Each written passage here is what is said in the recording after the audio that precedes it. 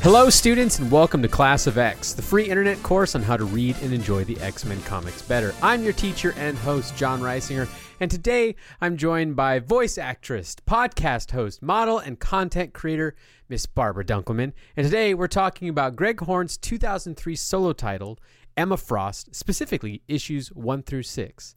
Hello, Barbara.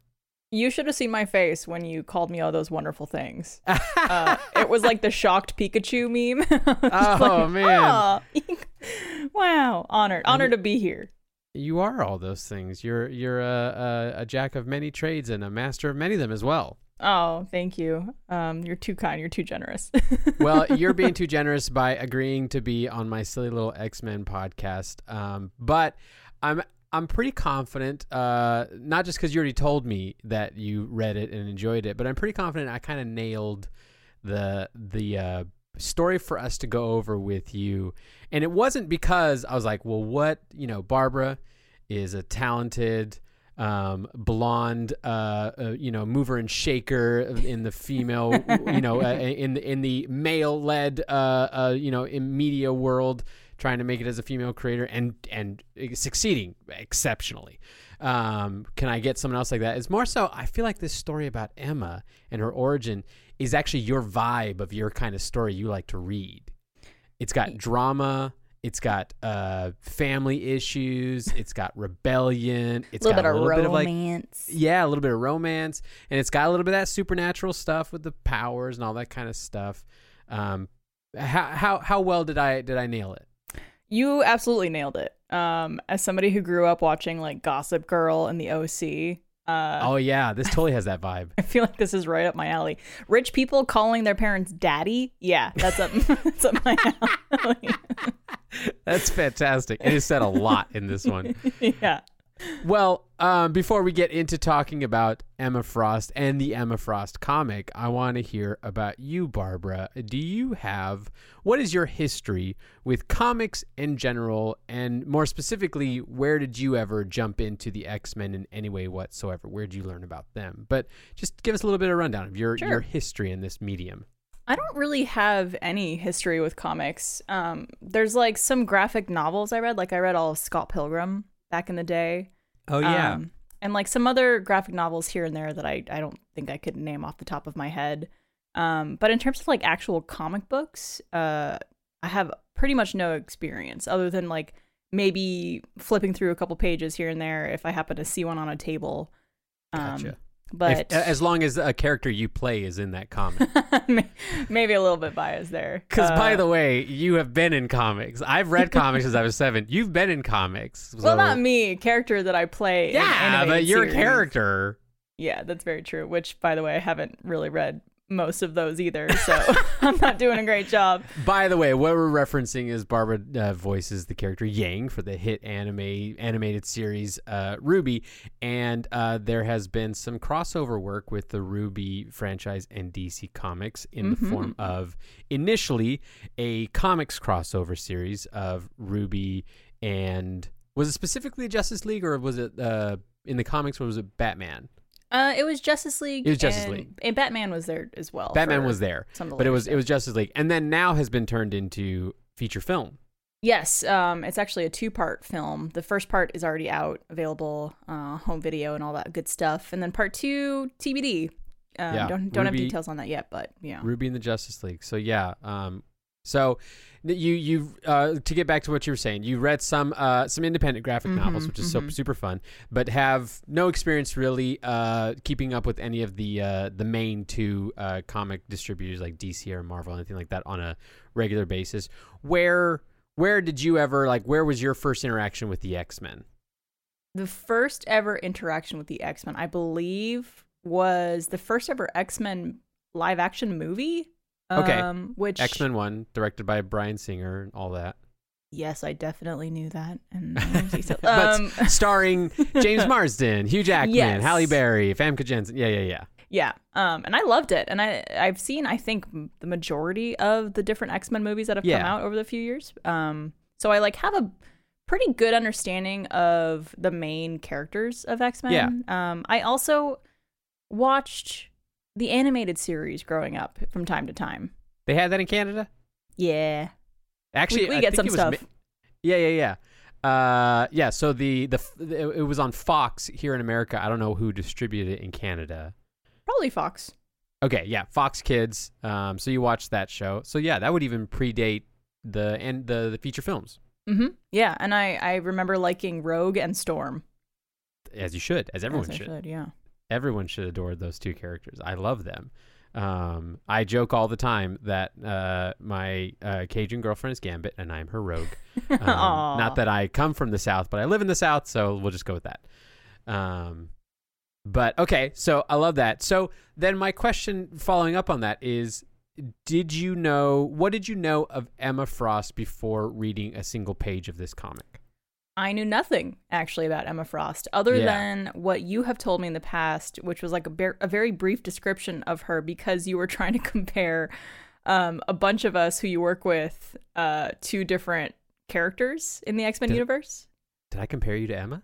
I think you did. Oh, okay. I think you did. It tracks. It tracks all those things I was saying. Yeah, you said something about how like cares about her looks, but is also like a lot deeper on these things and these levels. And at first I remember thinking, oh, excuse me, I only care a little bit about my looks. You definitely 100%, Barbara, you do not care about your looks as much as Emma and have not invested as much in cosmetic surgery as Emma has done in order to achieve your looks. As you can tell from now reading a little bit of Emma's origins, while on the cover of these comics, they definitely have the modern pinup version of Emma and all of her plastic glory. But in these comics, which are her origin story, she is a scrawny little brunette teenager, awkward. Do you know anything about being a scrawny little awkward teenager? I'm still going through that phase, just not teenage age, but scrawny and awkward. You're just a scrawny awkward teenager in her like early 30s. That's what you are. Yeah, exactly. No, it's funny that you mentioned that because like I was when I was reading through these issues and I would see the cover, I was like, that's Emma, right? Or is that supposed to be Adrian, her sister? Yeah. Who does look like that, who is blonder, who does have a bigger chest and like all this stuff. Yeah. And then I figured, oh, maybe it's her in the future. Well, I'll give you a little bit of a rundown on Emma before we get into talking about her wonderful origin story that they finally told in 2003. But I wanted to talk about like why I picked this for you. And while I've already gone over a little bit that, you know, I had a hunch that you would enjoy this story.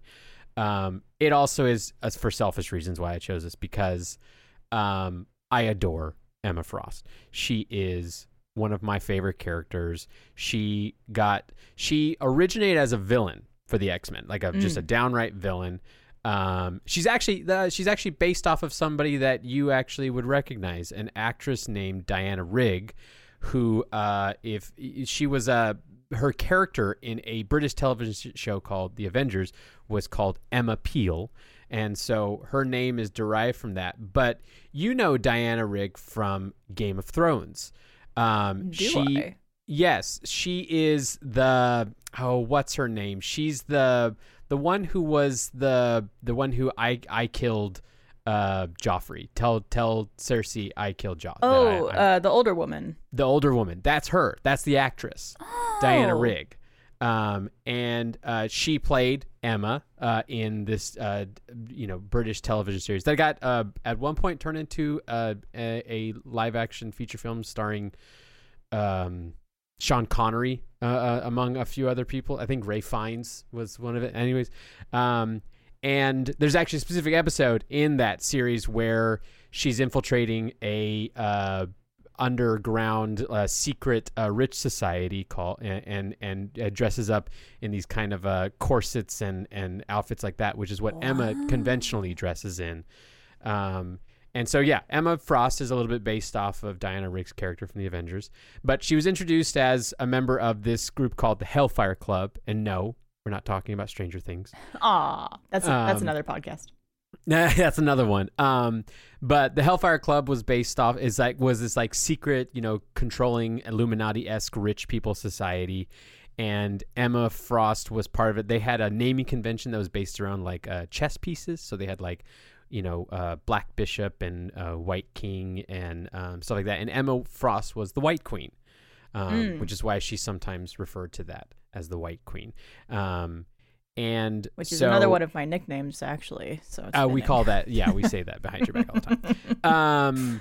But so Emma was a villain for a very long time. Was kind of like fought against the X-Men. She even ran like, the X-Men are part of a school led by Professor Xavier. She ran like a rival school and had her own group of like little young mutant teenagers called the Hellions. And she would pit them against Xavier students all the time. She's such a beloved character, and genuinely, I have to believe that a big carrying crew that was carrying the banner of Emma Frost was the queer community, which is why it's also prudent we talk about her, because it's Pride. Absolutely. And I think you can tell from like checking out Emma and getting her vibe in her modern version is that she's a total queer icon, and we love her. She's a boss, and we love a diva. Her history involved her being a villain, but then she eventually actually came over to the side of the Angels.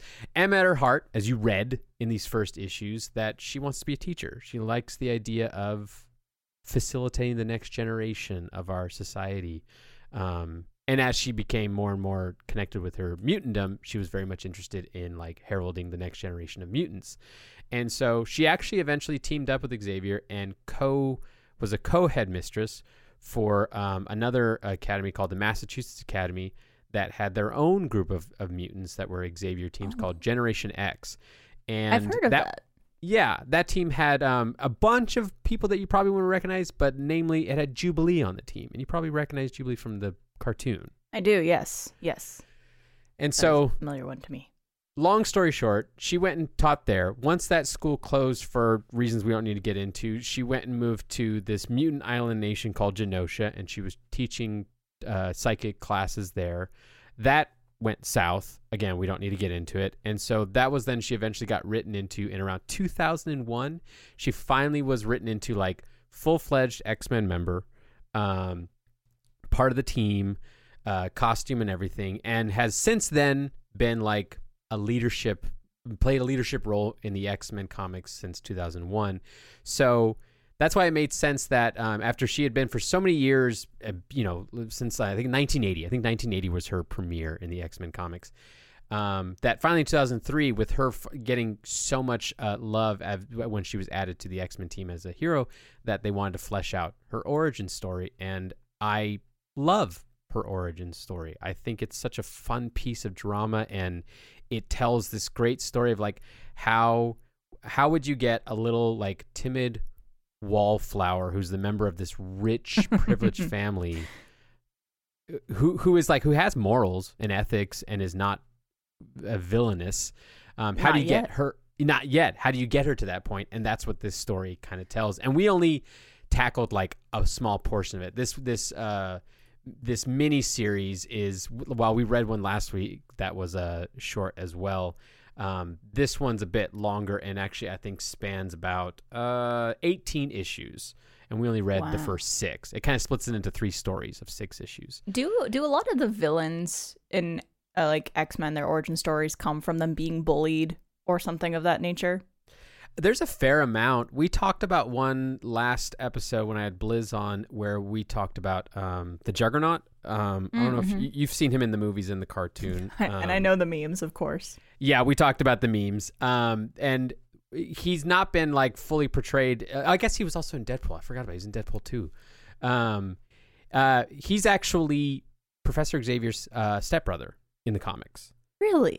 Yeah, they've never connected that in the movies or anything like that. But he's Xavier's stepbrother. They kind of had this like, the duality of Xavier being the powerful psychic and Juggernaut being this like nothing but an unstoppable physical force.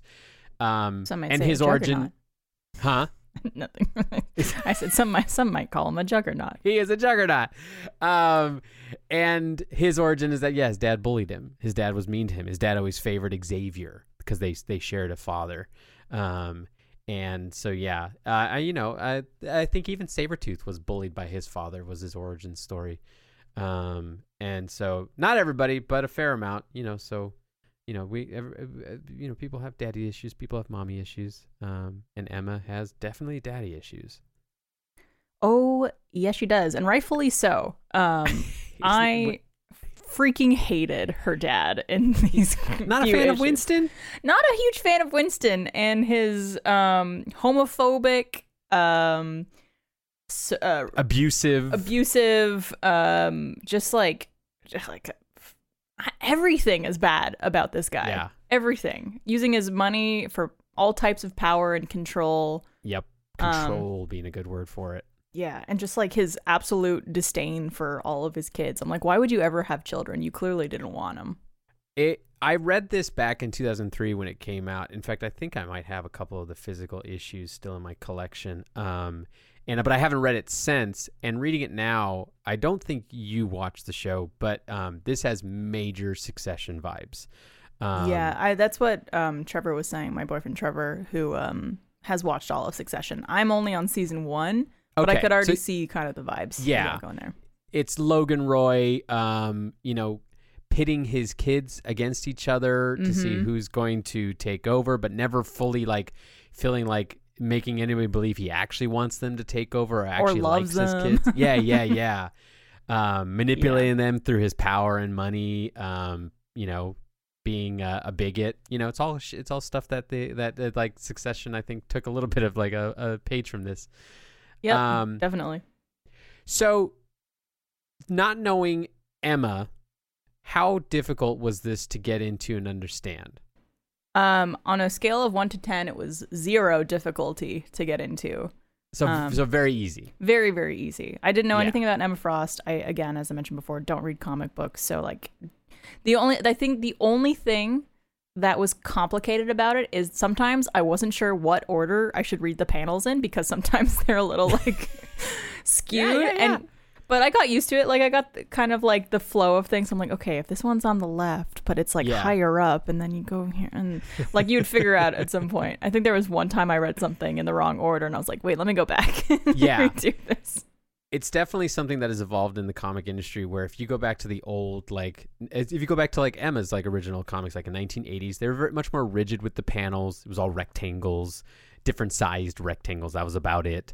And they play a little bit more around with that kind of stuff with the graphic design abilities and modern, design. And so, it can be a little bit of am I reading this in the right order? And it's a little bit of trial and error as you're going through, but I appreciate that you muscled through it and found your way to read it. It was very fun. And it's such an easy story to comprehend. It doesn't overcomplicate things. You understand who you're following, what her story is, what she's about. If you didn't even know if it was an X-Men comic, I think it would still be fun. That's such a good point. I agree because especially once I finally got through to the 6th issue that we were reading, I was like, this is such a good example of how the X-Men work, even if it's not centered around big action set pieces and flashy uses of their power, because in these first 6 issues, Emma has no control over her abilities, does not execute on them in any way that she's conscious about in a real meaningful manner yet. And honestly, they don't play a huge, massive part in the drama. What does, play a huge part is this introduction of this very, very twisted but colorful family that is the Frosts. Mm-hmm. And let's introduce them together as we can kind of start talking through the first issue and the stories that were going in there, because the first issue is a big introduction to everything. And we've already talked about Father Winston, who we don't like. Daddy. He's a no-no. Daddy, who Christian refers to as Winston, doesn't even call him father, doesn't even call him dad. Which I love. Yeah, it's a great power play. It's what he deserves. We meet Mother, who's named Hazel Frost, who is a very subservient woman, willing to turn a blind eye to things in order to keep the norm, to keep the status quo. Yeah, definitely wants to keep things as they are. Doesn't want to cause a lot of drama. Yeah. Like turn a blind eye. Yeah, we'll turn a blind eye and like that. We meet Emma's older sister, Adrian. What do we think about Adrian? Don't like her. Not sending her a Christmas card. But I think she is someone who wants her father's approval so badly. You think? That she's willing to do pretty much anything for it, and like wants to be this perfect, beautiful, model, rich girl, everything like that. And just be like the father's pet kind of thing. Yeah. Kind of like even she does this a lot more in the second 6 issues, but she thinks that she's convinced herself that if she can play daddy's games, then daddy will accept her. If she can also be daddy is so disgusting. daddy the daddy episode. Yeah, that if she can out connive the conniver, then he'll finally accept her and give her the approval that she so desperately wants. Which it does seem that he does fall for that kind of thing. Like, I think there's at one point, I forget which issue it was in particular, where he like gave kudos to Emma for doing something kind of conniving and something kind of sneaky. Yeah, it's like in issue 5 or 6 where he's like he kind of admits that he thought that she was like just this vanilla wallflower, but is impressed that she's been trying to play games and has seen through his lies. Exactly. Which he thinks that she sees through his lies because she's that much of a good liar, but it's honestly because she's got psychic abilities. Right. We also meet her older brother, Christian Frost. Great character. Sad story. Very sad. And very tragic, and another reason why I hate Adrian so much as well. Yeah. Chris, I love that they included with Emma with a brother that not only does she connect with more than any of her family, but that he's a different kind of troubled soul in the family, in that he's the closet homosexual living in a family that, like we said with Mother Hazel, is just all about the status quo, the public eye being on them and accepting them. Don't do things that'll make the stock market price plummet. Mm-hmm. He's also the only sibling that lives not at the house, at least at first. At first, he's the only one who's been able to exert some independence, which probably with like the way Winston is and the way that he's just not a very accepting person in any way whatsoever, it probably is even more of a plank in his eye that his only son, his eldest son, is not down to play the way his dad wants.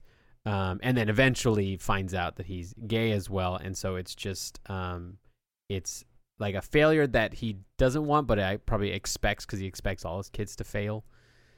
Yeah. Yeah, that was the impression I got as well. And then the final family member is Cordelia, the youngest sister. Which I feel like we didn't get too much of her. Yeah. What's your read on her with the limited issues we had with her? It's so hard. Like, I get the idea that she's the edgy, doesn't care about society, or like she doesn't want to be part of this lifestyle, is what I gathered. Obviously with like the darker hair and the makeup and the piercings and stuff like that, clearly going for that kind of rebellious, but teen. Still trying to get dad's attention through that. Which I think, if I had to guess, was like a manipulation tactic to try to just, get what she wants from him. So she's like playing ball in that situation. Yeah. Adrian's trying to get attention from dad by trying to be dad, and Cordelia's trying to get attention from dad by being the opposite of dad, by being the thorn in dad's side. Yes. It's like bad attention is still attention.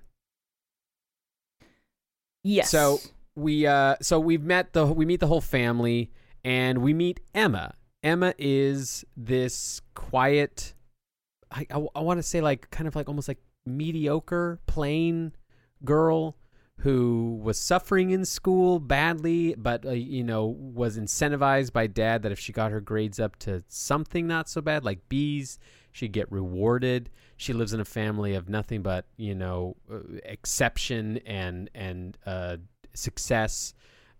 She's got an older sister like Adrian, who, like you talked about, is the physical embodiment of an ideal woman in her eyes, but is also like did well in school, is getting called up to model in magazines, is like set to be dad's like heir to the throne. And so Emma is just being left in the dust. She's also like I said, she still has some ethics and values in her. Hasn't taken this like the way she's treated at home and taken it to school and treated the other kids terribly. She actually just tries to be invisible to them. But fails in that as well, because like that girl, Matilda, is a total bully to her. Teenage girls are the worst. Let me just say, as someone who, as a former teenage girl, a current one, we already talked about that. Oh yeah, mentally, I felt like that depiction of being bullied at that age was very realistic. And painful to kind of relive, because teenage girls could be very cruel, and will just like pick apart you, like everything about you, and just rip you to shreds, just so they could feel better about themselves. And obviously that's like the case with all bullying typically, but man, it's a different It's a level. mental game that teenage girls will play. Yes, it's like it's more emotional and mental than like maybe other types of bullying might be. I mean, that's what I was gonna say, was that like I was not brought into this realization that this is how girls in a girl group would bully each other. My only experience is being bullied by other boys and that kind of thing, which is a much more like physical, direct kind of bullying. But now, as a father of two girls, of two girls, one of which is entering her teendom soon, I'm realizing, this is not abnormal for girls to be this way. This is common that girls in like especially like in like an all girls school, because that's all they have is to bully each other, and to bully in their own tactics of how they feel best to do it.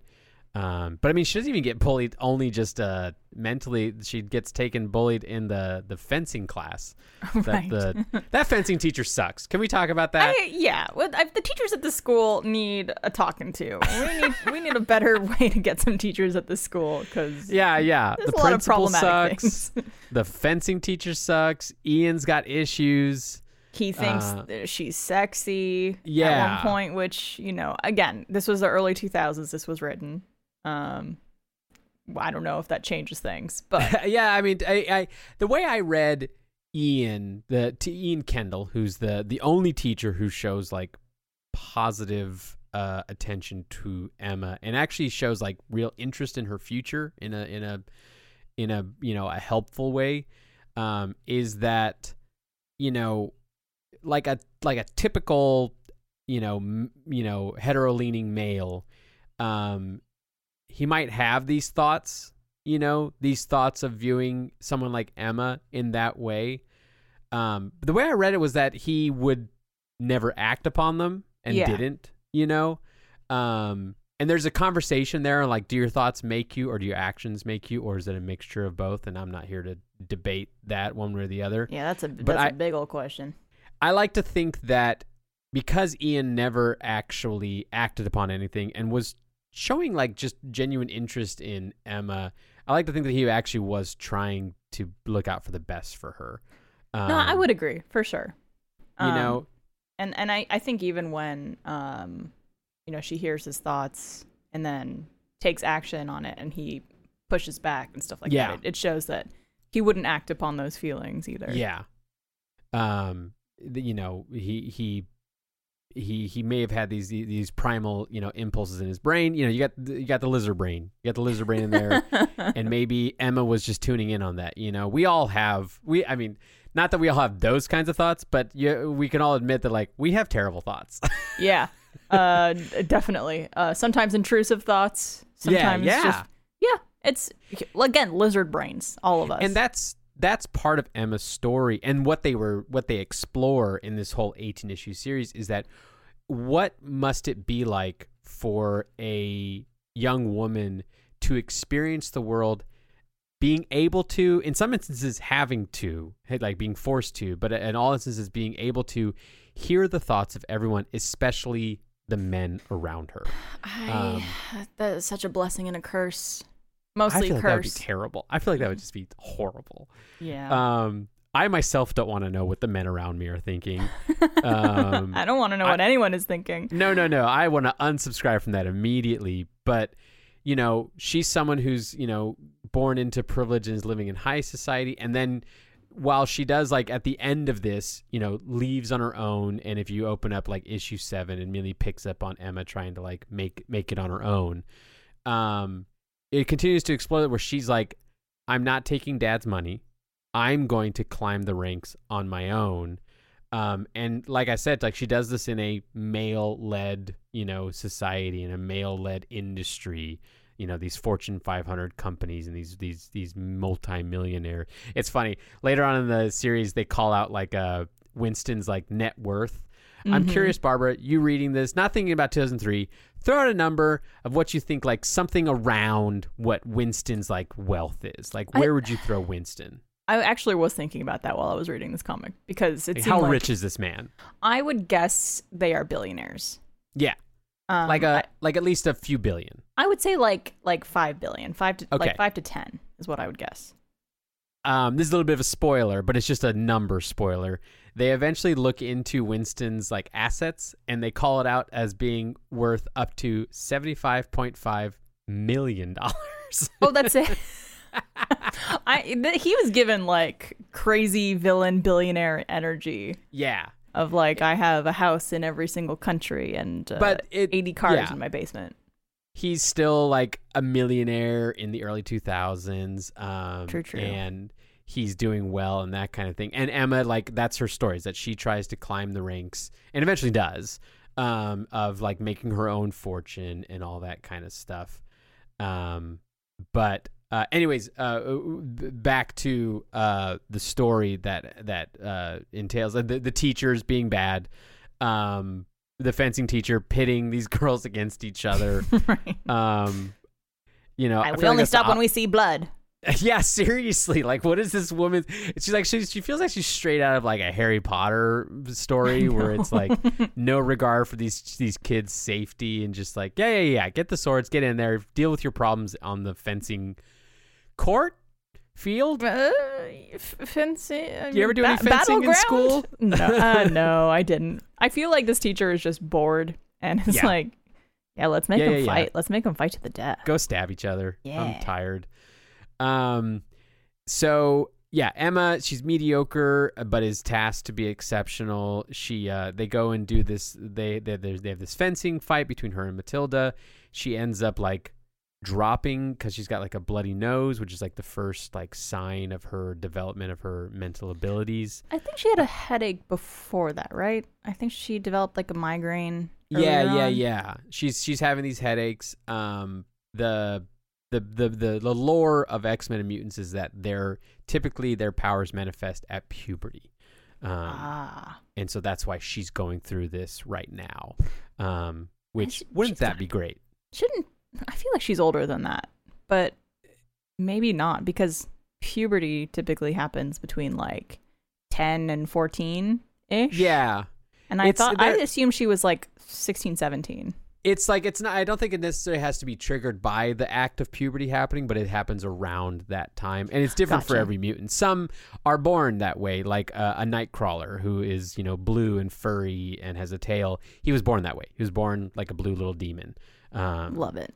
Yeah.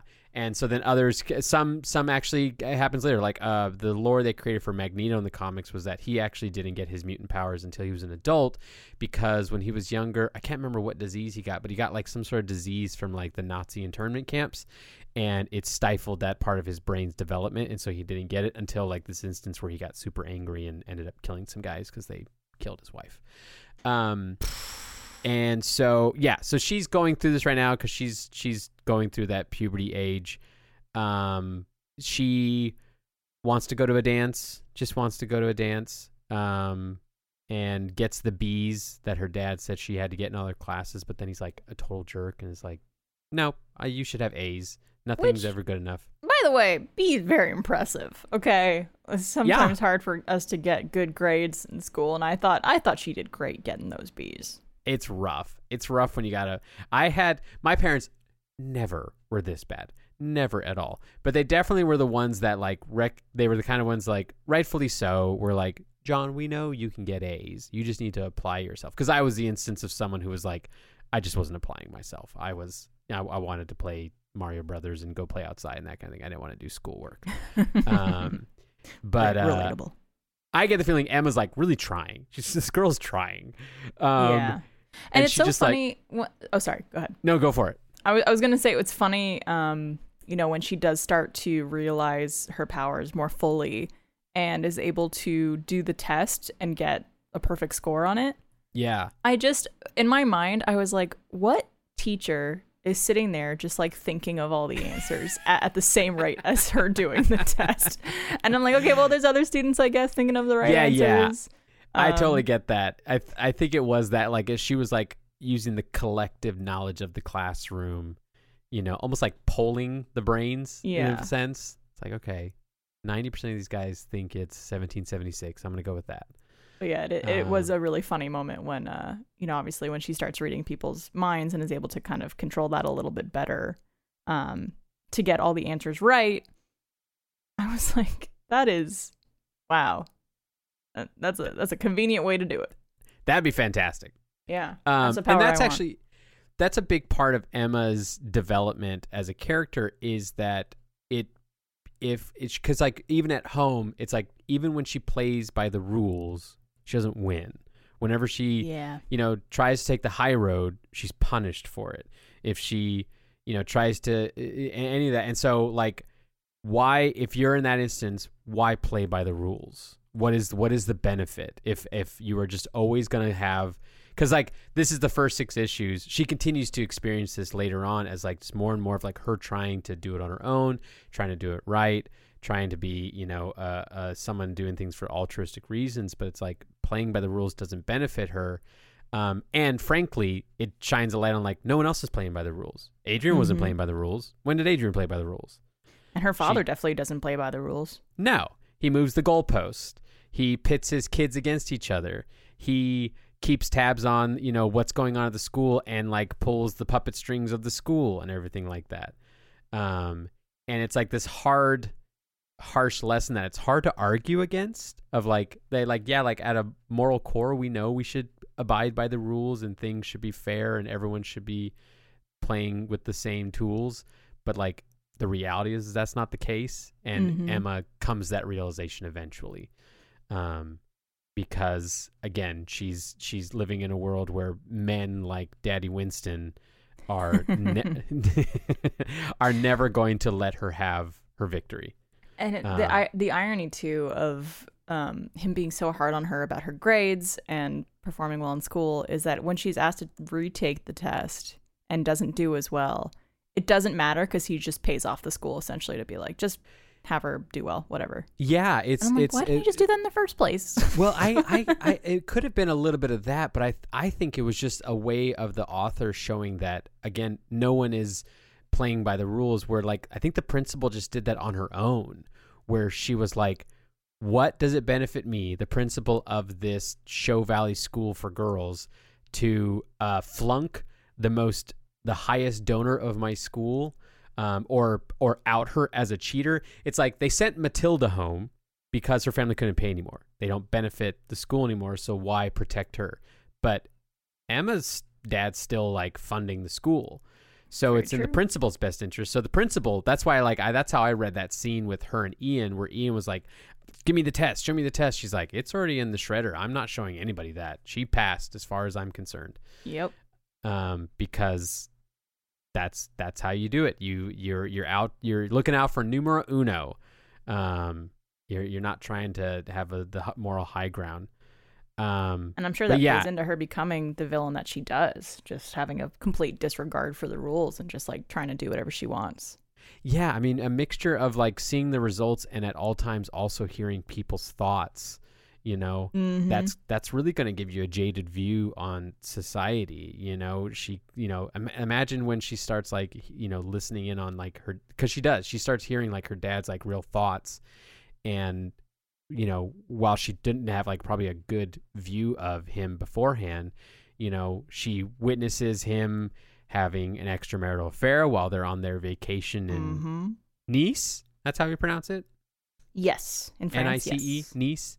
I think it's Nice. Yes. Yeah, I think it is. The Riviera. And she witnesses like the physical manifestation of that. And then also like, you know, is able to hear his thoughts and realize that he really believes these things that he's doing, and doesn't actually like think of his kids first and foremost. So yeah, we're jumping a little bit ahead. We're jumping around. Emma, you know, she, you know, we're introducing the first issue as Emma's a little wallflower, and then she gets her powers. And so in issue 2 is when she, you know, is able to use them for cheating. She starts showing signs of like knowing these things, including like her brother's plans. And she's like, but she can't like, she could tell her brother had plans to go and get dressed up, but it wasn't enough for her to know that he was going to go meet a boy. Yeah. Which is funny. And then that whole cheating issue happens. We can jump to issue 3 where she keeps acing her tests. This is when Matilda gets kicked out of the school. The bully gets their comeuppance, which is still sad. It still felt sad. Well, especially after she was able to read her mind and know what was going on deep down. Yeah, there's trouble at home. A little tragic there. Yeah, they did that. I love when they do that because it really like it shows that we're all multitudes. We all have our own, like, we're all going through as many things as everyone else is. And while it doesn't excuse Matilda like just being a total jerk to Emma, you get where it's coming from. It's like it's coming from problems at home, and she gets kicked out of this private school that probably meant the world to her. Hurt people hurt people. Yeah, you know, as they say. This is where this is when Ian, the teacher, he suggests that she tutors, kind of gives her the initial inspiration to be a teacher. Which I, as a longtime Emma fan, I love that addition to her like backstory where the one person, like a authority figure that was a positive influence on her life is the reason why she wants to be a teacher, why she wants to have students, why she wants to help facilitate the next generation. I think that's a cool origin for that feeling. Definitely. Good role model. Yeah, this is also the issue where, you know, Winston continues to fight with Cordelia on her like drug use, doesn't care like that Emma's doing well in school and getting all these straight A's. And this is where also where Emma gets like a hint of of Ian's attraction. I know we talked about how that like that's icky and everything like that. It like what like, expound upon like how you read like the whole like Ian and Emma relationship thing. I definitely, before that happened, I think there was some kind of insinuation that obviously she was attracted to him, because I think she had mentioned it a few times. Well, she starved for affection. Yeah. She starved for attention. Which I understand. And he's obviously, I think, portrayed as a very, like, good-looking, charismatic... paternal figure. Exactly. And so there's obviously, like, a lot more deep feelings going on involved in there.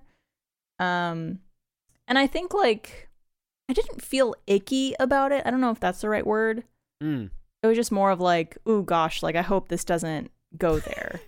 Like, I don't think it will. I haven't read comics, so I don't know if they would go there or not. Yeah. But I think, like, again, as you mentioned before, are you your thoughts or are you your actions, or are you a combination of both? And it's this very kind of like moral dilemma situation. I think that I like that idea that you're reading it and it's just kind of like, well, this could end very badly. Yeah. This could end terribly. I hope it doesn't, because I think they wrote Ian well enough where you were just like, I think this guy actually wants what's good for Emma. So he's a stand-up dude. Let's hopefully it doesn't end badly. But like, as people who like, we've met men. Yeah, no, that's the thing. It's as a woman. Yeah, you've met men. I've met men. Some fortunately, some unfortunately. That I've had interactions with. So it definitely is just like, ooh, gosh, this could get weird. Yeah. And I think the author Horn knew that like writing this in and making this character this way, you were going to be like, okay, this guy could be a total like skis ball and make this turn bad, because there's a safe assumption that these characters, and also because like all the other characters in the story have been introduced as being like total punks, except for like maybe Christian.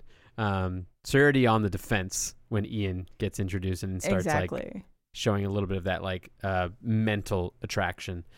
But that this is also the near the end of Ian's story is in issue 3, where Winston sets up this elaborate ploy to get what I think he initially was trying to get was just an image, a picture, proof of Ian being alone with the student, you know, in maybe kind of a inappropriate way. But then he kind of got more than he was planning for, mostly because Emma made a big whoopsie. Yeah. Because of course she could read his mind. I do think it was interesting though. I think what threw me off is him calling her in his mind sexy. Yeah. Whereas like if maybe they weren't trying to go that direction, he could have been like, oh, she is very beautiful or very pretty or like whatever you want to call it. I think that the sexy term kind of threw me off. I'm just like, oh wait, what? Why? Would he really think that? Yeah, I guess you're totally right. I guess that does play into the thing. Like even the nicest guys can have the wrong thoughts and can have a inappropriate bone in their body, which I guess is a lesson either the author was trying to teach the reader or just teach Emma, and Emma was going to take that to heart. Yeah, that's very true. But bad news for Ian. He gets fired. And this is when Winston really starts showing his willingness to do anything to control the situation, and to kind of try to like hammer into his kids. You're not on my level. You're not even. You think you're in the game with me. You're not even on the field with me. God, he sucks. He just sucks so much. Yeah, because like Emma's like, you can't do this. He's like, I'll make this worse. Like, he's fired. I can make it worse. I've got a picture of him kissing an underage student. I could ruin his entire life, not just his career. Yeah, it's messed up. It's very messed up. They end on that. Even the way they animate him is like infuriating. Like as he's like talking, the way they draw Winston. Yeah, and like the way that he's drawn with like his neck veins popping out when he's like yelling, and I'm just like, ugh, he's just so like, ugh, yuck. He's the picture of any rich old privileged man who thinks that he knows what's best. Yeah. And worst. He's frustrated that you don't recognize that this authority that he has so rightfully earned. Despite the fact that with the themes of this story, likely he did not earn this through moral and ethical means. He probably did his own version of like, utilizing whatever he could to reach his riches. But that's the halfway point in it, and then we get into issue 4, where you talked about it, Christians living in the city, and this is when Emma, does the whole kind of like an Unbreakable moment and touches the arm of a boy coming out of Christian's apartment, and gets a whole like flash of the gayness of her brother. A very That's So Raven moment, I must say. That is so true. Yeah. And she just like, she gets plunged into like the truth of Christian. I appreciate that she doesn't immediately just go and out him. She waits. She's like, she understands even at this young age, you need to let somebody come out of the closet themselves. Despite the fact that she's like, I'm sure like even at that moment, like very hurt, like Christian's like her closest, family member, her only sibling that she likes really. And that probably does hurt to know that like he didn't feel like he could be that honest with her. Well, as adults, we know like there's a lot of reasons why Christian should not tell his little sister that he's gay living in the home they're in. Yeah.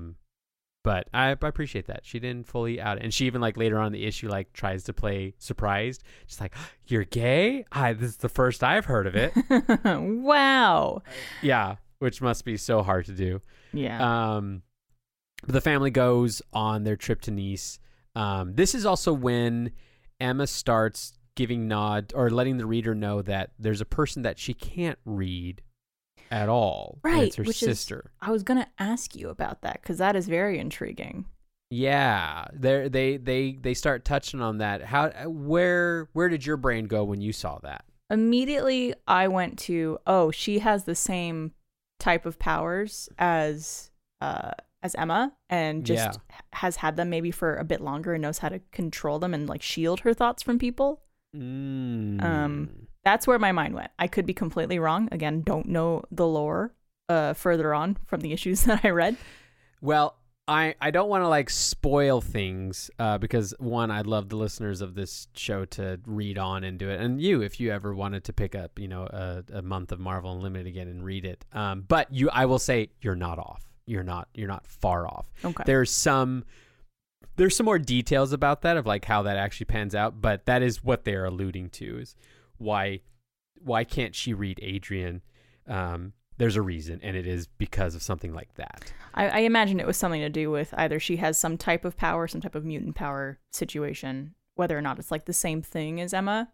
Not sure, but yeah. But it's different enough that they kind of unravel that as this story goes on past these 6 issues. That is really interesting, and it's interesting enough which is why I don't want to fully spoil it. Off the record, I'll be happy to spoil it for you, Barbara, if you want to, but for the show, I'm going to keep it a little mystery.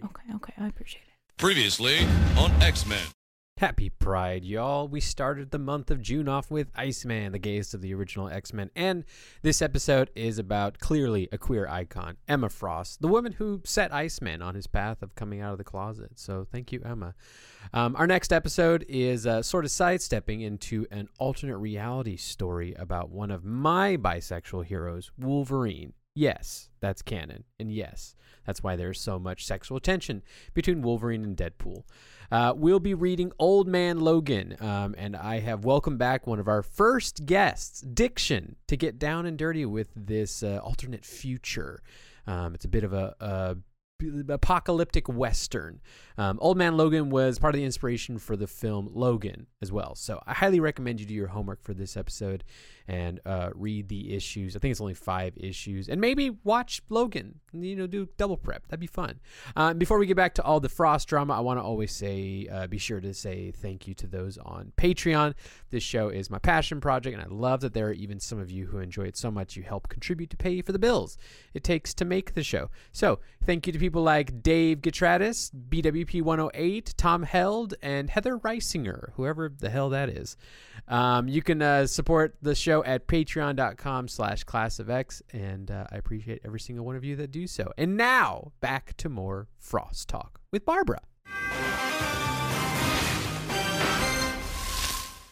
So, this is also when Emma gets another brush up against a guy in a crowd and like has that horrific image. God.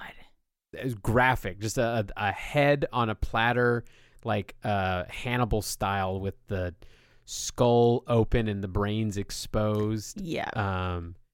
And like she tries to like to brush that off a little bit, like has a little bit of a stumbling fainting spell out there. Mm-hmm. And this is when this old French woman, I assume, like hands her a magazine, and she finds the photo of Adrian. Mm-hmm. Little Miss Model over there.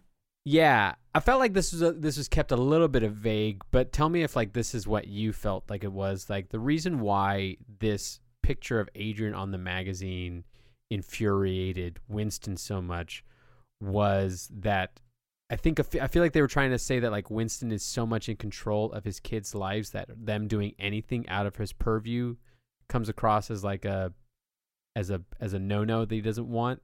Why did you think Winston was so mad at seeing this magazine? I felt the same way. I think it's because he didn't know it was something she was doing, and so he was upset about it. Although Yeah. I guess like based off the little information you have, I couldn't really tell what type of magazine it was. Yeah, because it didn't seem like it was a nudie magazine. Which is why I was confused at first, because like, why is he mad? Doesn't he know she's like beautiful and modeling and doing all that stuff? Maybe it was something that like in editorial they originally wanted it to be like she posed for some sort of French Playboy, but maybe because of the comics code they were like, we need to just make this her being a model. We don't want to go on that, which doesn't make sense, I guess. And I'm thinking about it because like there's some pretty adult themes later on in this book, including some stuff that I guess I should have said at the top of the show. There's definitely some trigger warnings, some self-harm trigger warnings for this book. There's some substance abuse trigger warnings. So if those are things that are not your cup of tea, they shouldn't be anybody's cup of tea. That's a weird way of putting it.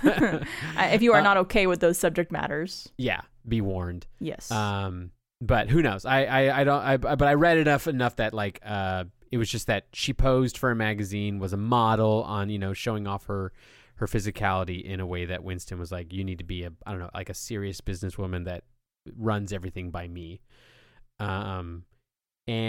But this is also where Emma, starts trying to approach Christian in a subtle way to kind of get him to be honest about his queerness. But this is when Christian starts using what's clearly like substance abuse to cope as a coping mechanism, which is just also heartbreaking to see this closeted man, trying to continue to live in his status quo and just using whatever substances are available to numb the pain. And I feel like this happens a lot with people in situations or families where they feel too much control or too repressed in a way. They kind of look to these escapes, whether it be substance or, something potentially other people, worse. Relationships. Yeah. And I feel like you're kind of seeing a classic case of that with this story of this person who just feels trapped and alone and hates his life, hates his family. But wants to numb the pain however he can. Exactly. And still be able to live within this family like he's trapped. Trapped in a family where the dad is not even honest with his wife, and Emma catches him with his quote unquote business associate. Right, which I think based on the interaction and after like she kind of finds out, I feel like this is not the first time this has happened with this couple. It can't be. It can't cannot be. We've met men. Yes. We know men. We know Winston. Yeah, and this man's an old man, and this ain't the first time this man has done this. But he's cheating on his wife with a young woman, sneaking into a club with her, which Emma manages to sneak in to try to get more evidence, but is diverted from getting all the juicy details about her father's affair by witnessing that Christian is drugged by the same psychopath that she saw earlier in the crowd. And so this is when Emma chases them out of the club and uses her first psychic attack in the crowd. Did you catch on that? Kind of. She's in the crowd, and it's when she's like all these panels of all these thoughts are like crowding in on her, and she's like being overwhelmed by too many thoughts, brushing up against too many people, and so she kind of does this like psychic stop, and everyone around her has like this, they're grabbing their heads like they have a headache. And then when she gets out to the alleyway, she uses another like similar attack to stop the man from cutting out the brains of her brother. Baby's first mental attack. So, yes, which good I on was you, Emma. Very terrified of something bad happening to her brother in that situation, and I was glad she was able to stop it. Because yikes! Too bad they didn't catch that guy. Yeah, I was going to make a joke that it's good that Christian was all good and dandy after that. He's not. He's not. I was like, did I miss something? Let's talk about how Adrian's terrible again, and how she manages to tape an audio recording of Christian finally coming out to his sister and then shares it to her dad to, I guess, further cement that she's going to be the one who wins, because that's what you should do in a family. Make sure you're the one who wins. Just the worst. It's just so many bad people. I like that in this scene where, Winston is upset that Christian is gay.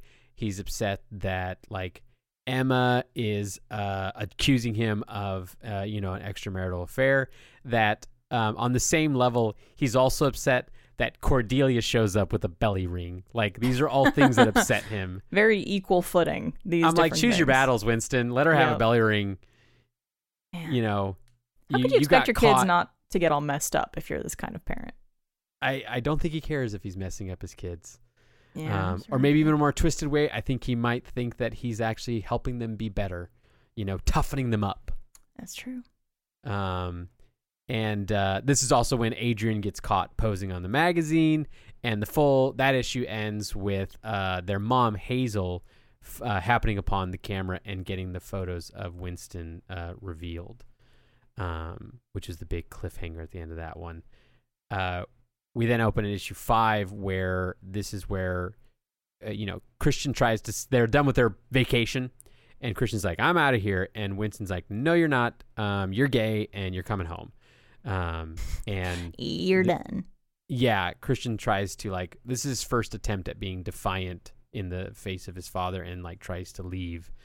But in a sadder note, this is also where Emma tries to, like, confront her mom on this news of the affair, and Hazel is just like, it didn't happen. Yeah, which is the moment I was like, this has happened before. And she just doesn't want to rock the boat, stir the pot, whatever it is. She just wants to maintain this lifestyle, I think, more than anything. And maybe even just, like, being in denial of, like, this is, like, it's almost like, oh, boys will be boys. This is what they do. Mm-hmm. This is men, we have to live with men, Emma, and this is what they do. And you don't even know if that's what he did. It's not even clear, the photo's cropped, and, there's photo manipulation tactics and all that kind of stuff. Men will be men. Just go along with it. 'Cause, like, Hazel's likely lived in this upper society world with these terrible rich men for decades. And so she's given into how bad this is and just goes, at least I'm living in a rich home and I have my kids. Yeah.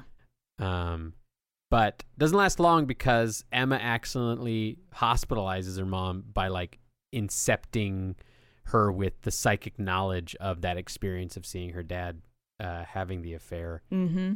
And Emma just, still not able to use her abilities correctly, which I think that's fun for this story to explore, because while we have examples of that in other characters, like a rogue who can't control her powers, saps the life force in people if they touch her, and that kind of thing.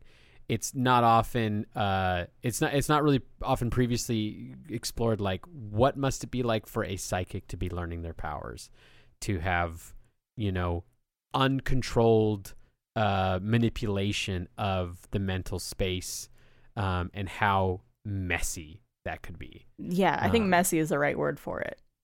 It's just like learning things you don't want to learn, revealing things you don't mean to reveal, all types of things. While you're figuring it out. If you're like you as an awkward teenager, we were talking about that, like, you don't even know how to control your, like, new long limbs that you've just gotten. Let alone your thoughts. Yeah, like, have you seen a middle schooler walk? They look like a giraffe baby that was just dropped out of their mother. Which maybe they were, Have you seen giraffes walk? They're already teenagers at that point. We're definitely not in the womb long enough, I think. No, we need to cook longer. But, like, they're that awkward with their physical bodies, and so yeah, like, this young girl having, like, the ability to read minds, to throw thoughts into minds, to control things, like, she's gonna just make big problems. And so yeah, this is, like, one of the biggest whoopsies she has, where she basically makes her mom almost comatose with this. Yeah. But the bad news keeps rolling in, because Christian finds out he's fired from his job at the Frost company. Mm-hmm. and is homeless, if not for the idea that Emma has where he should move in with Dante, the boy that she met earlier. Yes. And so before he moves into Dante, he does come home to see Mom, because Mom does eventually come around. But when Emma asked her mom, like, or I can't remember if it was Emma or Winston, someone asked her, like, what do you remember? And the mom said nothing. What was your read on that? Was she telling the truth, or did you kind of have headcanon that was different from that? I think she absolutely remembered it and is choosing to pretend she doesn't, because it's easier for her. It's a good opportunity. Turn a blind eye. Oh, I've got amnesia. I don't recall what happened before. Yes, let's go back to the house and business as usual. Yeah, no, I definitely think she remembers.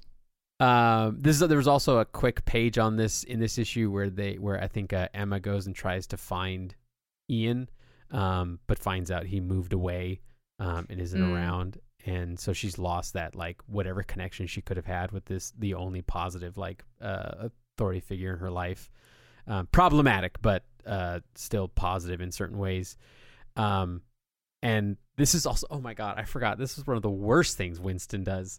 Doesn't just, like, get Christian, like, evicted, sends, like, the police, like, full SWAT, kicking down Dante's door while they're having a nice little, like, they're cooking in the kitchen, and Christian's living with his boyfriend and living his gay life, and it's just like, then the police come in and, like, V for Vendetta style, throw them all into jail, and then his dad gets Dante deported to Cuba. Just a swell guy. Totally recognizing that, these are humans. These people have souls. They're here for him to control and do whatever he wants with. No, totally recognizing that. And now he's in the United States Congress. Crazy enough. Winston. He's going by a different name. Can you guess? He's just he's actually more so. He's probably just like the super donors for, like, some super PAC that is funding these people. He'd be the one that's giving them rides on his private jet and paying for the senator's kids to go to a private school. Yeah. Definitely not illegal things. No. Perfectly working within the system that we have. So this is also, Adrian keeps showing, not only, like, is Emma not able to read her, but we find out that Adrian's the ones that got the police raid happening, because she knew where Christian was living, what he was doing, and tells Dad. And this is when they start cluing in more that not only can Emma not read her, but Adrian knows things, which kind of... Yes. I forgot about that. Yeah, that's another indication that I think she might have a similar ability. She has a similar ability. But continues to be just the worst as well, because she's the one who tattled on Christian. And we can't even tell if, like, she's sincere about feeling bad about that. Yeah, which I think she does feel bad, but I think she's just so wrapped up in trying to be this type of person and to win the affection and essentially, like, win first place in the family. Yeah. That she's just, like, willing to do whatever. I feel like she might have felt she took it too far, but isn't willing to own up to that. Well, she probably felt like she took it too far by the end of this comic, because this is when Emma does have a nightmare of a like a withering away version of her brother, a zombie kind of looking version of Christian, and wakes up. And this is when she goes, and at the end of the issue is when she finds Christian in his room, seemingly hanging from the ceiling. Yes. How did you feel getting to the end of this issue? I hated it. Obviously. Very, very upsetting and tragic and sad to see how that all played out. It's one of those, like, those last few pages of an issue where you're like, you can't, turn the page fast enough. Yeah. Like, what's going on? What's going to happen? No, not Christian. Well, again, like, it's hard for me to know where they're going to take these things. Like, is this person going to pass away from this? Or is it, like, a lot of, I guess, like, young adult type content where oh, no, we got them down in time. They're in the hospital. They're recovering. Kind of like Yeah. everything's okay. Well, so I immediately went to the next issue, of course.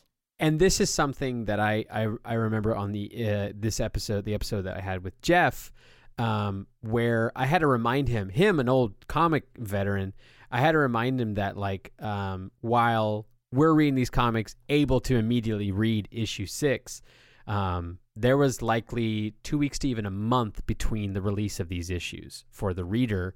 And so it was that you read the end of issue 5, maybe on the Wednesday you got it on New Comic Book Wednesday. And then you saw that last panel and you were like, it's kind of like, the old school way of watching TV shows where the cliffhanger happens and you go, wait, is Christian dead? Is Christian dead? What's happening? And you got to just wait. You got to torture yourself. And if you did, you find out that they got to him in time. He was like stable in the hospital, but like immediately Winston is showing no remorse, and Adrian not even really either, to the point where like when Emma does show care for Christian and like wants to go and see him, like has his daughter forcibly removed from the hospital because he wants to control the situation so badly. And this is where Emma had talked earlier on about how she was starting to hate her father, but this was the issue where on panel she finally says, "I hate you" for the first time, which I felt was a little cathartic. It's like, finally, tell that man. Yeah, I went, me too, Emma. Me too. You took out a little pen and you wrote it on your iPad in the same panel. Exactly. Me too. Although I was reading these on my phone, which means I had to zoom in on every panel to read, like an idiot. I do have an iPad I could have read these on. I just chose to make life difficult for myself. This whole hospital debacle and Christian is stable and gets sent home, we do get a little bit of an insertion of the X-Men finally in this, and Christian is seeing them on the TV as Emma comes in to visit him. And this is also a scene where it highlights, I think, how difficult it must be to be a person with psychic abilities. It's not all like roses and being able to like know secrets and be able to use it to your advantage. Like she's in a room with her brother who had just committed, had an attempted suicide, and she's talking to him about it, and she's hearing his like real thoughts about how he feels about it, how he like genuinely believes he would have been better off and everyone would have been better off without him. And I don't know how Emma doesn't exit that room with just a feeling of absolute hopelessness. I'm the kind of person that like when I hear someone telling me like the tragedy of their life and everything like that, that's already enough for me to feel just terrible and drawn in. But like to have like psychic confirmation of how real it is must feel heartbreaking. Mm-hmm. No, go on. I was just gonna say, yeah, it's like it's just such a sad moment. I don't really have much to add. you hit the nail on the head. It was me agreeing with you and trying to be more articulate of my feelings in that situation, but it's such a bummer moment of just like you really want, like, after 6 issues, you're in the 6 issues, you're like, can this girl get a break? Can Emma get a win somewhere? Can this family get a win somewhere? And Christian is, not only has he just tried to off himself, but he's also like, he's no better at this point. He's still sad. He's still like resigning himself to being stuck in his father's clutches. To speak from a queer perspective, he's looking at like, I'll never get to be my full queer self. I will get to be just this closeted poster child for my family for forever, and I will be stuck here for forever. And I can feel like that's where a lot of people get to that point where they're like, it's hopeless. Yeah. And of course a lot of people put on a happy face or act a certain way outwardly, but are having those thoughts like he is internally. And while it gets worse for Christian even in this story, and will get worse for him later on in other stories, I will tell people just to like give them a little bit of a hope. It ends well for Christian in the end. Okay. Phew. Christian Frost has a happy ending eventually. It doesn't happen for like 16 years, but if he's not on a beach in Nice with Dante, right? That was it? Dante. Yeah. I will be very upset. He's not on a beach with Dante, but he does eventually get to live his best queer life. Okay, good. And it's good. But we're not there yet because Christian's resigned himself to being stuck in this family. Emma's trying to like hold things together. She's like trying to help with this party that her dad's throwing. She's trying to like help with her mom, who's seriously showing like fatigue and some weirdness, and it's not really made clear like what's going on until like Adrian clues her in like, hey, go look at mom's medicine cabinet. And that's when Emma goes in there and just sees like a pharmacy in her mom's bathroom, which I know is like a common trope for these high society women like that feel trapped. Yep. That's their escape, some Percocet, some oxycodone, something like that. And the drugs don't end there. Painkillers. No, they don't. Christian manages to get what seemed to be like something like heroin from his sister Cordelia, who, thanks Cordelia, that helped. Yeah. You know what they say, the perfect remedy for someone who recently tried to commit suicide is drugs. Yeah. If you've got depression, try black tar heroin. Please don't. Don't. It doesn't help. Go to therapy, drink some water, take a walk. Just a great family. Just a great time. So this whole story culminates in them at this party. The picture is set of Christian is drugged out, drunk, whatever it is. He's high at the party. Cordelia's continuing to just try to be rebellious. She's like shaved her head and is wearing. I kind of like Cordelia in this, like other than like she gave Christian drugs. That's a no. Don't do that, Cordelia. But like other than that, like Cordelia's just trying to be like this punk rebel who's wearing like loud fashions, and I think that's fun. And Cordelia does have more to contribute to this story later on, but for now she just kind of beating her own drum at this point. Oh, for sure. This is where Emma tries to reach out to Christian once again, and he just shuts her out. That's like she's being a buzzkill, and just stop trying. And she goes to the one person she should totally trust to help with this whole situation, right, Barbara? She goes to her loving and devoted and helpful father, and they finally have the father-daughter moment that she's been wanting this whole time. He acknowledges her. He lifts her up. And that kind of thing. This was like 100% Succession. This scene, what could be pulled straight out of Succession. Yeah. Even in the limited episodes I've watched, it's definitely. Yeah.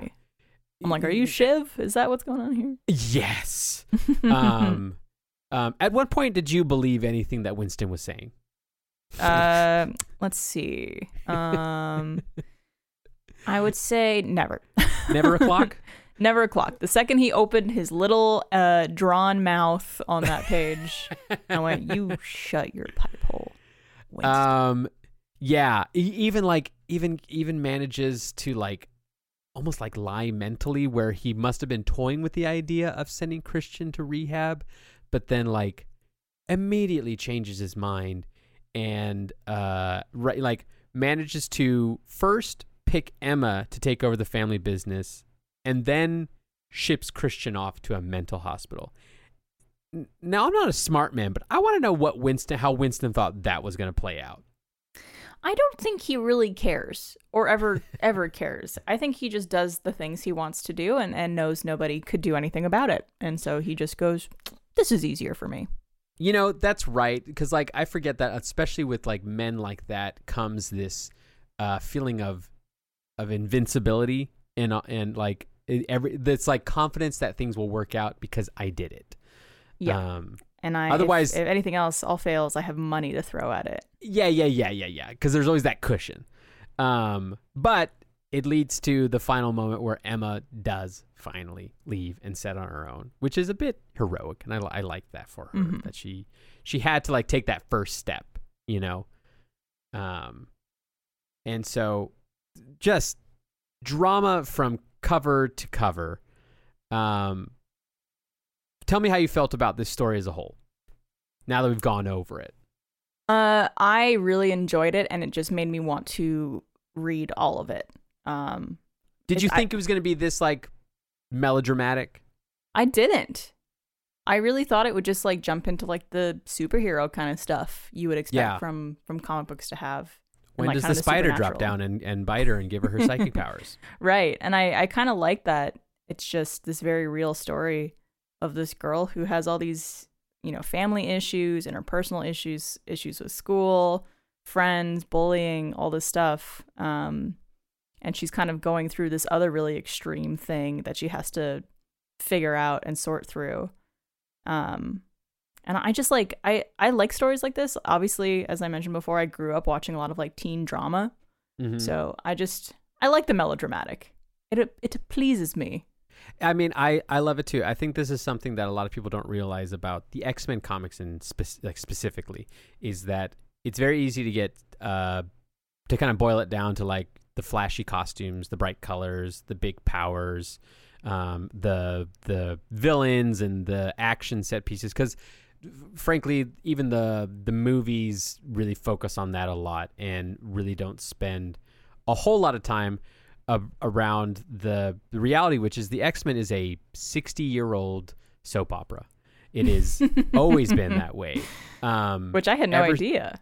Yeah, it was because it originally wasn't that way when it was founded by the creators, Stan Lee and Jack Kirby. But then around 1975, when Chris Claremont basically rebooted it, is that he just wrote it, who is the creator of Emma Frost, he wrote in more drama, more of these characters talking to each other and talking about real things, and, you know, less of it being held up by just like, oh yeah, it's like, what's the villain of the week? What's the mystery to unveil? It's like, no, there was like drama and you know, fights and arguments and love and heartbreak and all that kind of stuff. And that's what X-Men is. X-Men's just like this family that lives together and has their own little tiffs and issues. And then on top of that, they can shoot lasers out of their eyes and fly and read each other's minds. Which also oddly happens in Gossip Girl too. You know, I never watched that show, so I guess I'll have to believe you on that. I guess I missed out on something. I'm kidding. But wouldn't that be great? Yeah. That's what I'm hoping that you know, these upcoming iterations of like the adaptations of X-Men into like more conventional media, because I get it. Like, I made this podcast because I love the comics, but no one reads the comics, but I want to talk about the comics. So I'm like, how can I force my friends to read the comics? How could I have a reason to do the comics? Yeah, I need people to talk to me about this stuff. And so I love that, but I know that it's still, no matter how much I try to get my friends to read the comics, like the way they're typically going to experience them is through the movies and the TV and that kind of thing. I mean, we even just got to experience a great example of how that can be done with the most recent addition to the Spider-Verse series with Across the Spider-Verse. Those movies are going to be and will be the entry point of millions of people to not only like the Spider-Man story as a whole, but specifically characters like Miles Morales and even the new characters like, you know, Spider-Man, like Miguel O'Hara, you know, Spider-Man 2099 and Hobie. And all these characters. I'm a Hobie stan. And everyone should be. Everyone should be. It's a fantastic character. I like, it's so great. Like, they took like 3 years to figure out how to animate one character, and it was executed masterfully. It was perfect, yeah. I'm hoping that with the next iteration of the X-Men in this kind of adaptation, they will retain that, because they got it in certain moments in the movies. Like, there's reasons why people loved like the shipping of like Professor X and Magneto in like those X-Men First Class movies. You know, those heartfelt moments where you saw these two men connecting on something more of an emotional level, more than just like trying to throw big boulders at each other. Mm-hmm. And I love those moments, and they had those throughout some of the films, but for the most part, like, I get it. People like flashiness of their powers and them fighting each other is what really gets those box office seats filled.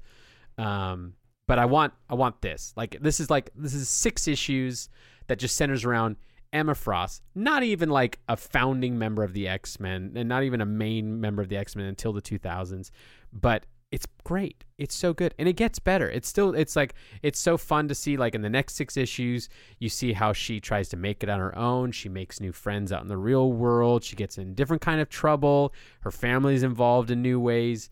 And so I love this. This is so good. But I wanted to ask you a question, Barbara.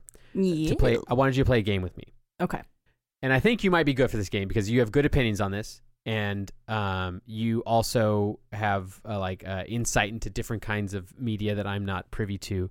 But I've been having my guests do a little bit of like some fan casting. Ooh, okay. Because I think that's kind of fun to do with these characters, because we all secretly, will read a book, whether it be comics or even just like, what's the one? Court of Thorns and Roses? Is that the one? Court of Thorns and Roses, a fantastic series. Your smut that you read. That's smut, right? Yeah, I mean, it's like young adult smut, so it doesn't get too intense, but definitely not for children. Gotcha. But you read those, and often an image of someone's like, an actor will come up in your mind. Mm-hmm. So if you were to cast anybody in the X-Men, be it Emma Frost or anybody else that you love, who would you cast? If tomorrow Kevin Feige said, "Hey, you Barbara, you get to pick one of the actors," where would you use that lottery ticket on? Oh man. Well, I mean, I have to say, as an older Emma Frost, I would say Margot Robbie, of course. She would be great. She'd be great. I think maybe as a young Emma Frost, maybe like Dakota Fanning. Interesting. I'm trying to think of someone who's kind of like a little more reserved, shy, is good at playing that kind of like... Yeah, can play the awkward, lanky, young person. If you had to pick a Winston, who would you pick? If they were going to adapt to Emma Frost, who would be, who's a mean dad? Who can play a mean dad? Dad. What's his name? The guy who played the Green Goblin. Why am I blanking? Willem Dafoe? Willem Dafoe. I think he could do a good Winston. Even though I love Willem Dafoe. Oh, the man can do anything. Yeah. He already played a mean dad in Spider-Man. Exactly. I think that's why my mind went to him. He's doing... Oh, man, that would break my heart if he was this mean, but he could totally pull it off. Crazy, rich, old man controlling his family, not caring anything of what they're doing. That's fun. Willem Dafoe, mean dad. Mm-hmm. I like that. Who would you cast? Do you have a different person in mind? So for Emma Frost, I have a hard time... I'm such a my brain is stuck in like the 90s. Yeah. And so all of my casting is stuck there. And so I think I said this in the Discord for this podcast where I was like, in a perfect world, if we had made these movies 15, 20 years ago, I would have cast, what's her face? Devil Wears Prada. Anne Hathaway? Meryl Streep. Sorry, Meryl Streep. I would have cast, Meryl Streep is the White Queen. Meryl Streep is the White Queen. But now that you bring it up, I was like, Anne Hathaway from Devil Wears Prada is kind of like Emma Frost pre-turn. Yeah, I actually could see that. That's funny. Now and of course, Ryan Reynolds would be Ian. Oh yeah, that'd be great. Yeah. Oh yeah, that'd be very, very good. And then Christian Frost would be who could be Christian Frost? Could we get Anthony from Queer Eye? Can we see if Anthony can act? I think Anthony could be a good Christian Frost. I don't know if that boy can act though. Or Christian Frost, I feel would be good. What's his name? Chad Michael Murray. Yeah. I know what you're talking about. He was like a Cinderella story. Was that it? Yeah. Cinderella story with Hilary Duff. That's fun. It's fun to do a little fan casting. I love fan casting. I'll keep thinking on that and maybe have better answers. Yeah. You let me know. Thank you for reading this. I'm so glad that I got you. I got my claws into you and got you to read some Emma Frost. Does this mean I'm coming out of the closet? You actually didn't do very many of those this entire podcast. I know. And I commend you for it. You waited till the hour and a half mark. I saved it for the end. Well, there's restraint. I appreciate you inviting me on the show and for opening my world to this kind of media as well, because I had a great time reading it. if I can get enough of my friends to do this, then at least like when I go on my weird X-Men rants, like at least you have some connective tissue to what I'm talking about, you know, yeah. as opposed to just fully just blanking out your brain while I talk about, you know, the morality of Mr. Sinister's genetic manipulation. You can be like, okay, I remember him talking about Emma Frost. I've read her. I know who that is. I'm good. So that's my plan. Well, I appreciate it. Now, when I smile and nod when you talk about comics, I'll actually be maybe understanding more of what you're saying. Well, if you Barbara want to direct any of these people to hear any more from you, if they enjoyed the dulcet tones of your voice, where would you direct them to? I would love to direct them to the All Good No Worries channel on YouTube, as well as on social media. So Instagram, TikTok, all those fun places. And of course, roosterteeth.com. We are uploading there as well. But we do a podcast that I host every week called Always Open, which is a show about mental health, relationships, sex, and all that fun stuff. Which I believe, depending on when this comes out, the episode with you, John, might be out as well. Oh, wow. Yeah, you're right. I forgot. We did one a little while ago. I think that comes out for the day we're recording this. I think it comes out next week. So I think. Oh, yeah. Then this will be just this will come out just, I think, right before that releases. Oh, perfect. So yeah, we do that show every week, and then there's some other fun stuff. It's a channel where we have a bunch of like wonderful female creators who are making really fun, great content. It's a channel led by women with kind of women-leaning feminine vibes to the shows, but it's for everybody, so come on and hang out. Accessible to everybody. Yeah, go check it out. And thank you again, Barbara, for joining me. And thank you, audience, for checking in. I hope you guys enjoyed some Emma Frost talk, and I hope to see you guys next time. All right, thank you. Bye.